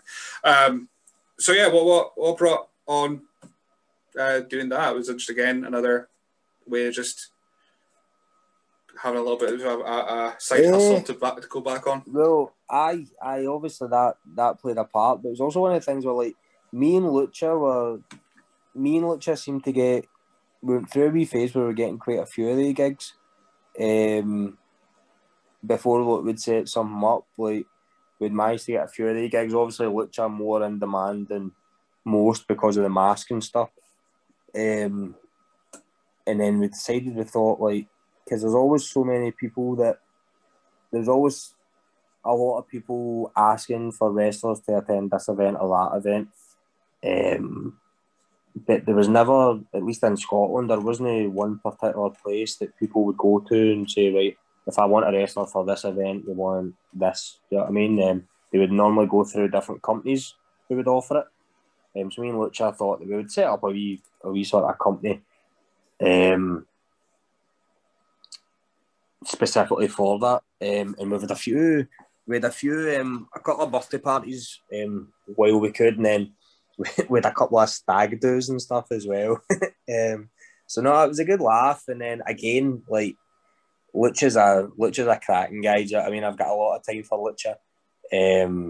He's one of the guys. He's good, funny, be around, a nice guy. So to be able to do it with him, it's always a good laugh. Do you know what I mean? So no. Again, that's something that it's strange. The sort of things that in any walk of life, it's strange. The sort of things that you miss just now. But stuff like that is what you miss, being able to go out with one of your mates for wrestling and just have a laugh and actually enjoy yourself. So I can't wait for that to come back. That'll be a good laugh whenever we can. Again, that's possibly something that could come back before the actual wrestling does, because you're not actually, there's no contact. Well, there can be no contact for that kind of thing as well. So fingers crossed, and Lucha might have to just edit his mask a little bit, and he'll be sorted. Right, so before we go on to the silly questions and the ones that I got in from Twitter, which there was loads of, and they're all pretty odd, but I'm sure you'll enlighten me about them. So I got in touch with you after you did the Looking Sharp Dojo tag team seminar. You're one of the guests I've kind of always wanted to have on, but you were doing a few interviews. We did Brian Alvarez for a little bit. Yeah. You did Frank Mandolese. And I'm always in the case of, if someone's done an interview with you recently, I don't want to like just bombard you going, oh, you spoke to them, speak to me too. So I thought I'd give you a little bit of a break before I jumped in. But so what was it like getting asked to do the tag team seminar? I saw your PowerPoint. It was the one I was in, so that's the only reason why. But yeah, so what was it like being asked, and what were your thoughts going into that? So Lou didn't actually ask me like a specific thing to do. He just asked me if I would do a class for him. I said aye, but then like I said on that, I had to think like I wasn't sure what I could try and have any sort of input on. And then obviously, like I said, like the most success like I've had has been tag team wrestling. So I thought if I was in a position to talk about anything, that's what it would be. I think Lou actually setting that up, and obviously I know there's loads of other places that are offering that sort of service and learning and stuff. I think Lou setting that up for a lot of the trainees that myself and Lou and TJ and that have had some sort of input on, I thought was really good. And he sort of he filled a void that like we didn't really know how to fill. So like Lou actually taking the time out his, because obviously Lou's still working and stuff as well, do you know what I mean? So for Lou to actually take the time to set that up and try and get the trainees some sort of opportunity to still learn. And he's got folk for all over. He's got folk for, obviously Lou's hardly in the country, do you know what I mean? Lou's got contacts all over the globe, so the amount of different nationalities and that he's brought in, and then you look at some of the guests that he's lined up as well for the next couple of months is brilliant. So no, it was nice when he asked me to do it. a wee bit stressful trying to think what I could do, and then even more stressful when he told me a day before, by the way, you need a PowerPoint. It was nice for him to ask me to do it. But when I was actually on it, I personally prefer stuff like this. Let's see, when me and you can sit and like talk about wrestling and sort of just bounce off each other, I prefer that to feeling as if I'm just preaching at people. And just being watched the whole time as I well, know, I suppose. I know. Yeah, so it was weird though, because I watched that. What I'll say about the online dojo is, yeah, there's a lot of places that are doing the same thing, but I like that Lou is quite happy to let people like myself and Kurt Johansson and that come in to maybe grab people and get to know in not last year way, but grab people and actually get to maybe interview them, give them a bit of media experience, which is nuts that he asked me to do it, because I'm like, I just have Zoom. I don't have a plan from that point onwards. I wrote notes, but that's it. I have a page of notes. That's all I've got. I don't have experience. I don't have a degree. I don't have any journalistic anything. I just speak for a bit. But I really like that it's so inclusive. And the weirdest thing was, after you did that, is like, I generally know the rules. I've watched it for long enough to kind of get the tag rules. But I did your seminar. Next day I watched TNA Slammiversary from 2005. And it was AMW against 3 Live Crew. And I was watching it going, that's what Krieger was on about. They're doing that as well. It's like, I didn't realise how much it filtered in until I watched a tag match afterwards going, this is how it's done. I didn't know there was so many intricacies in that. So it was just more of a case of actually seeing it and being told what to look for. Right, silly questions, then we'll get onto the fan ones. My usual question is, what's your favourite dinosaur? Ooh. I like saying Diplodocus, so I'm going to say that. I don't think it's come up that often, so great. I quite like a new one when it comes through. As everyone that's listened to this will know what I'm going to say next. Turkey dinosaur is still the best one I've got. It's just amazing. Right, and other question, which was started because of Lou, and I'm keeping it forevermore, and you probably know what it is. What would win in a fight? 2 sheep or 1 cow? Right. It's 100% the 2 sheep.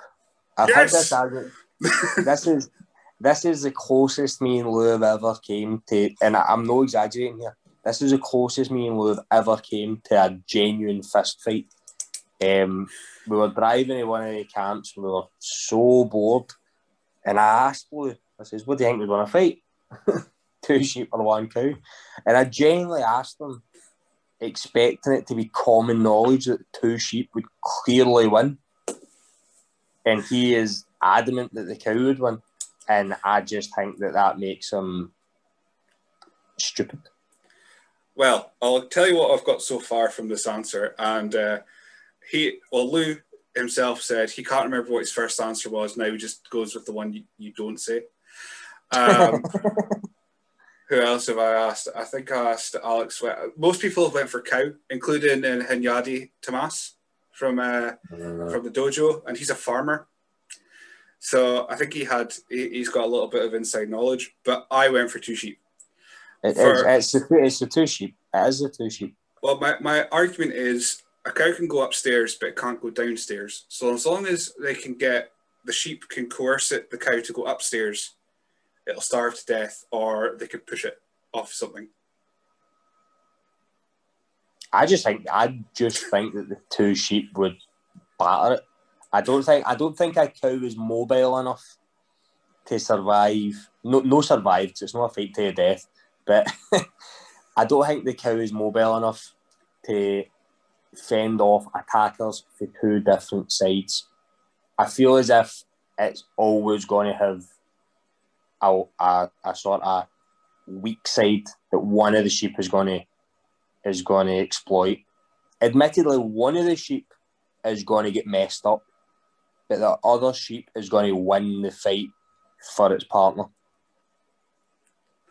Well, it's a question that I'm now just including in everything because it's fascinating what people's answers are. But honestly, you're the first person so far outside of myself that said 2 sheep. So it's not looking good for the tally. Right. So the questions that we got when I announced that you're going to be on the show, and I did it so last minute. I was surprised I got questions because, like I said, initially I was going to bug you next week to go, right, when can I get you on? But we were able to arrange it for tonight. So I've got Emily Hayden. She's asked, do you think that if you swallow the pips seeds of fruit that they'll grow in your belly? Yes, I do. But, well, no, right. I don't think that if you eat seeds, it is an inevitability that something grows in your belly. But there is a possibility of it happening. It's on record that it has happened to people. So, call me crazy, but if there is any chance of a plant growing inside me, I will more than likely avoid that. Basically, they used to try and get me to eat tomatoes and stuff anytime we went out. They used to try and get me to eat stuff specifically to eat seeds. And I do think there's a slight chance that it could happen. They like to twist it and say that I think that if you eat a seed, you're going to wake up next morning with a bloody beanstalk inside you. I don't think that, but there is a genuine possibility that however slim, there is a possibility that it may happen. So I tend to try and avoid seeds, apart from pumpkin seeds, because they're tasty enough that I'm willing to take the risk. You know what? I think we're going to have a good time with these questions because I'm in agreement. And to the point where I will not eat sesame seed rolls. See, you're even worse than me. But maybe I've just missed something. Like, I didn't even think of that. Like, what grows for a sesame seed? Is there a sesame plant or something? I don't go, oh, it might grow in me. But there's back of my head going, I don't want to eat that just in case, That's... I agree with you. If there's any chance, it's best avoided. Absolutely. She's also asked to ask you about your pink tights and hairband. That was a strange time in my life. A very strange time in my life. But I did have enough self-awareness to realise very early on that there is absolutely no chance that I can stand out if I try and be the best wrestler on the show. So let's try and be the biggest character. Sorry, that's the things people remember anyway. Is actual just characters. Dean Ford asked, "Why are you not 5-star wrestling heavyweight champion?" I seen that question and I had no idea how to answer it. I get I don't know. It's not a company now, so that's probably the main reason why. But let's say they never had any plans for me to wrestle. I don't think so. I was never going to get that. I think Dean just likes to twist the knife in ever so slightly, a wee bit more. Any opportunity Dean gets, he likes to try and noise me up. I remember when it must be the year after it closed. I must have been going through my mentions. I saw a 5-star, and I atted Eddie Ryan to find out where his 5-star wrestling championship was, the real 5-star wrestling. Yeah. And he never got to take it home, so 5-star still got it. So, did they not? No, I assume Riddle's still hasn't got his Tap or Snap championship. Which their belts were lovely, but by the way, their belts were really amazing. Nice. Yeah, belts are lovely. Aye. It's just a shame that the planning wasn't as lovely. But no, it everything going for it. It just didn't have the management to actually, or the awareness to survive. That's just the only thing. I did write down this name before I read the questions, but so it works out perfectly. Stone Malone asks about your thoughts on Gangrel. Oh, how long have you got? Myself and Sean McLaughlin, actually. Sean McLaughlin is a secret fanger and banger, as Gangrel calls us. we're both in agreement that he's one of the most underrated workers of all time.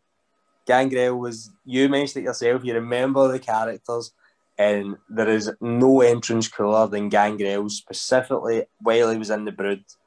When he used to give people the bloodbaths, Gangrel is an incredibly underrated character, and I think that the fact that that man is not in the Hall of Fame is an absolute travesty. The fact that he keeps popping up in the weird, randomest of places and posters. I mind he was supposed to be in Aberdeen once, and I was so excited, but then he couldn't make it, and I was like, oh, come on. I would be that. I would be so excited if I got to wrestle Gangrel. Is that your dream match? It's probably my realistic dream match. He's always on the holiday parks, but he never comes up and does any of the Scottish run. Like, please, just once let Gangrel battle me at Craig Tara. I'm so up for that. That sounds amazing. Like I said, I don't know what it is about Gangrel, but as soon as you see him in the red viscous liquid, of course, because they couldn't say about blood back in the day. But yeah, it's just nuts. And that's the kind of guys that when I started going to WrestleZone, sorry guys, we're going to go back to WrestleZone chat. That when the guys bring up like Scotty Too Hotty and X-Pac, I'm like, oh, I got Gangrel one year, surely. Oh, it's just made for it. I don't know how they'll get the bloodbath done in the leisure centre or whatever, but I mean, I'd like to see them try. Right, so we've got Jason Hyde ask you if you think bats are real. Again, the big man just twists things, right? I asked him at one point, just again, on some sort of road trip. If I'm remembering this, he'll probably say that I'm not remembering this correctly, but I'm pretty sure at one point he says that a bat flew by the car. It was at night time, so potentially maybe it was Gangrel on his way back to a show, I don't know. But he said that a bat flew by the car, and I said, half jokingly, I don't know if bats are real because I've never actually seen one in person. And then he ran with that. He's ran with that and now says that I deny the existence of bats, which I do and I don't, right? I've never seen one in person, so I can't say for certain that they exist. So, but if there was a gun in my head, yes, I would say bats exist, but I can't verify it with my own eyes. Right, okay. I mean, the person who made Batman would be fairly inventive if he's made up the whole creature. Right, so we've got also Jason. He's asked, who's better on karaoke, him or Dean Ford? It's got to be Jason, purely because Dean Ford once made me look like the biggest idiot in the world. I think I might be speaking about this on Jason Hyde's podcast, but I love the story, so go for it. It still really does annoy me. So me and Big Jason Hyde, we like to sing Islands in the Stream together. We would quite often alternate between who's Kenny and who's Dolly. But Dean Ford wanted to sing Don't Let the Sun Go Down on Me. So we went up, gave it to DJ. DJ announces, here comes Declan and Dean. So we go up. And I go to start singing with Dean. And he's like, no. You need to wait until I say, ladies and gentlemen, Mr. Elton John. So I was like, all right, okay. So I'm standing there next to Dean while Dean's getting it loudy, trying to hit all the high notes. And if you've heard Dean's promo voice, you know how good a singer he's going to be. Not very good at all. So he's sitting, I'll use the word singing very loosely, but he's sitting singing this song, and I'm sitting there with a microphone in my hand, a whole pub looking at us, waiting for Dean to turn to me and say, ladies and gentlemen, Mr. Elton John. And the song just finishes. He didn't ask for that version. He was just singing the song. and I'm just standing there next to him on a microphone like an idiot, and then Dean just walks away from me. That was the last time I done karaoke with Dean, because it wasn't long before the world ended. And I'll not be doing karaoke with him again. He's ruined that. He's the Yoko to our Beals. Well, I mean, in return, I'll show you my worst karaoke story, which doesn't sound that bad in comparison. But I was out with my mates in Aberdeen, and we really wanted to do karaoke. And the only place that were doing it was Cheers, which is a gay bar. And plus, the drinks are cheap, so it worked in my favour because I like anywhere that's cheap to drink. So we chose a song. We chose Travis, Why Does It Always Rain on Me? So we chose possibly one of the most depressing songs to sing in a gay bar. So that was my that was an eventful night with my mate stomping away because an old man came up to him and grabbed him and went, "You'll do." And he left, he left wearing my mate's girlfriend's jacket, going, "Oh no, we've got to go now. We've got to go." So yeah.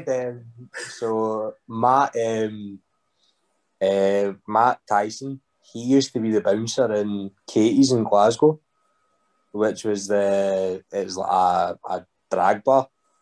And we would regularly, if we were going nights out, we would go for a couple of drinks, and then we would go there for the last hour of his shift, and then he would either come out with us after that, or he would drive us up the road after his shift finished. Some of the nights here and there were absolutely tremendous.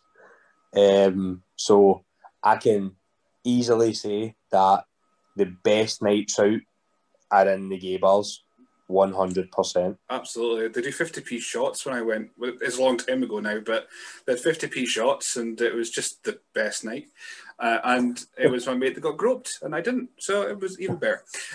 Which I was actually, it was one of those weird things where I was slightly offended, but not, because I didn't want anyone to do it. But I'm thinking, am I good looking enough? Anyway, right, that's a whole other story.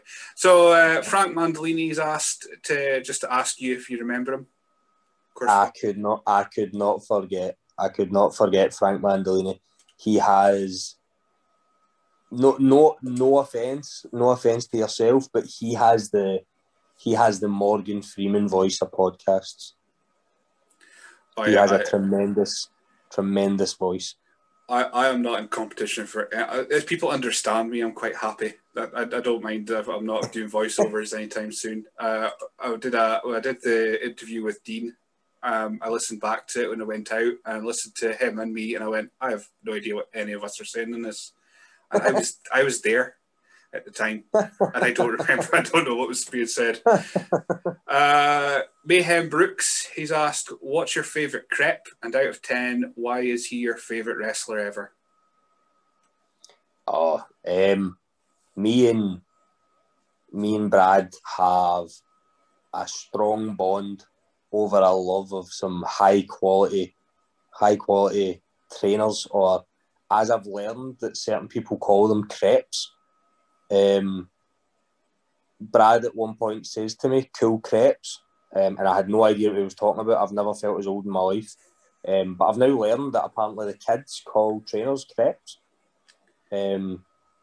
So aye, I'm not going to tell Brad what my favourite is, because at one point me and him were talking, and he sent me a photo of a pair of crepes that he was going to buy, and I sent him back a photo of a pair of crepes that I was going to buy, and he absolutely slated them, and says that from now on that I need to run my crepe purchases by him before I buy them. So I'm not going to tell them, because he's just going to slag me.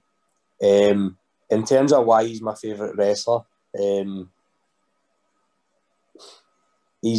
I don't know, because he does make me feel incredibly insecure, considering that he looks like a Greek god, and he's highly athletic, and he's also quite funny.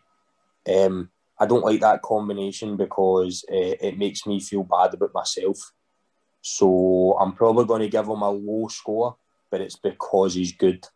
So I'll give him a 2 out of 10. I thought you were going to go for the Bret Hart Classic, 4 out of 10. I should have done that. Would have been better. That would have been funnier. Yeah. I read that, and I'm sure he actually spoke to me about crepes when I was interviewing him the first time. And even when I looked at that question, I was like, well, I like mine with when I went to Disneyland, I got crepes every morning, and I put bacon on them, and so yeah, I don't understand that the vernacular for crepes. And he's supposed to be up from where I am. Well, I was born a bit out of Elgin, but I've never heard crepes used around here. I think he's just lying. I think we're just getting too old, mate. I think we're just getting too old.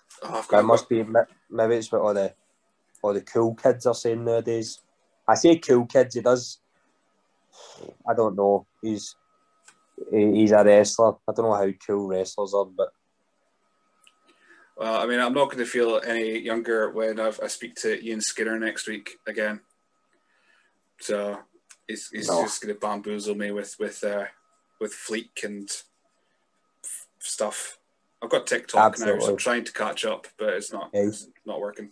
Hey.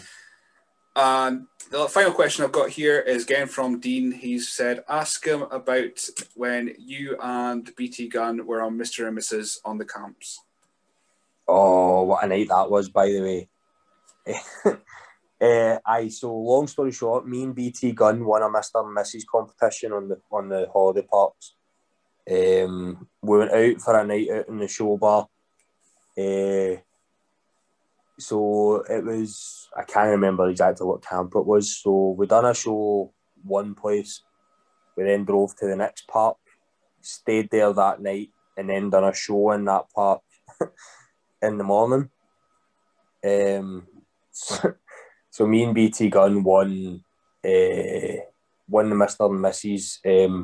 The sort of games we had to do some sort of dance off that we won. I believe we won by doing me and Lou's dance. We then also had to play a game where I think I had to run and kiss as many people on the cheek as I could within a minute, while the other team also done the same. I think BT Gunn had to try and get like a sock for somebody or this sort of carry on. So, but we ended up winning Mr. and Mrs. Great laugh. Then the next morning, obviously the mums and dads bring their wains to see the wrestling. Not only do they know that me and BT Gunn are incredibly rough, but they've just seen us win Mr. and Mrs. and now we need to wrestle each other. So it was both the quickest marriage in cricket. I guess actually it's a wrestling marriage, isn't it? Do you know what I mean? It happens one night, it's over the next night. That was a good night. A good night, but not such an enjoyable next day. So with the parents just encouraging, stamp your feet, kids, clap. They need to be as loud as possible. Oh God. Aye, that was a really good laugh. Dean's get the video of that somewhere. I'm sure he'll be able to dig it out. It occasionally surfaces on Twitter. I'm sure Dean will be able to find it. Oh, definitely. We have to get to see that. Right, so we'll finish off then. I missed one of Dean's ones, which is just a karaoke road trip or camp stories. So we'll round off just with one of your favourite stories that you can share.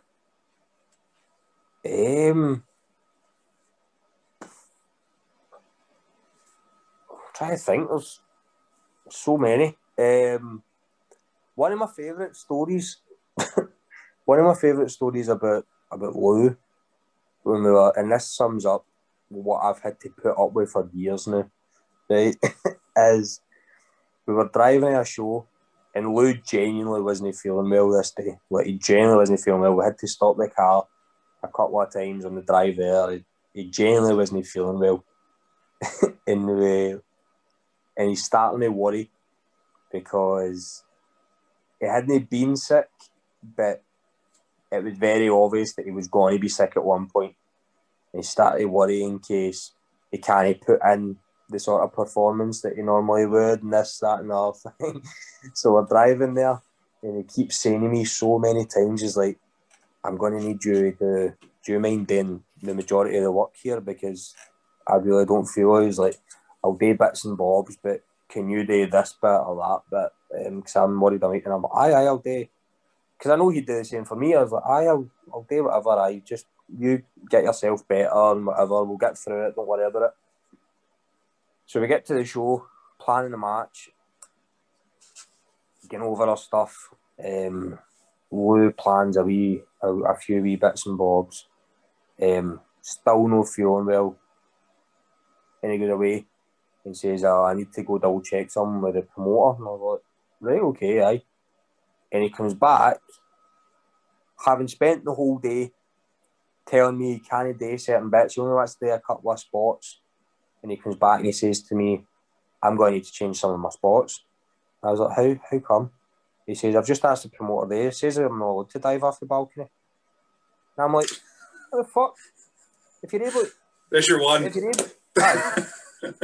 you're able to dive off the balcony, you can do a couple of bumps for me. Do you know what I mean? But aye, that's one of the few ones that I can share. Most of the people that I hang about with, I can't, like, half a Dean's stories I can't tell. Half a big Jason Hyde stories I can't tell. Same with Lou. So many of Lou's stories I can't tell. But aye, that's one of the few ones that I would happily share, and one of the few ones that sticks in my mind without having much time to think about one. Well, perfect. We said beforehand that I was going to try and just keep this to about an hour because we were recording so late, and here we are, 2 hours later. So thank you for joining me. Where can people find you on social media? So it's at Krieger UK on everything. Twitter, Facebook and Instagram. And it's at ProRes Int2 if anybody has any interest in following my shows and seeing when we kick things back off.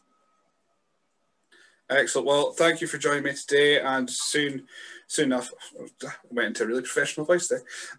Thank you. It's because you said that thing about Frank. I'm just kind of trying to show off now.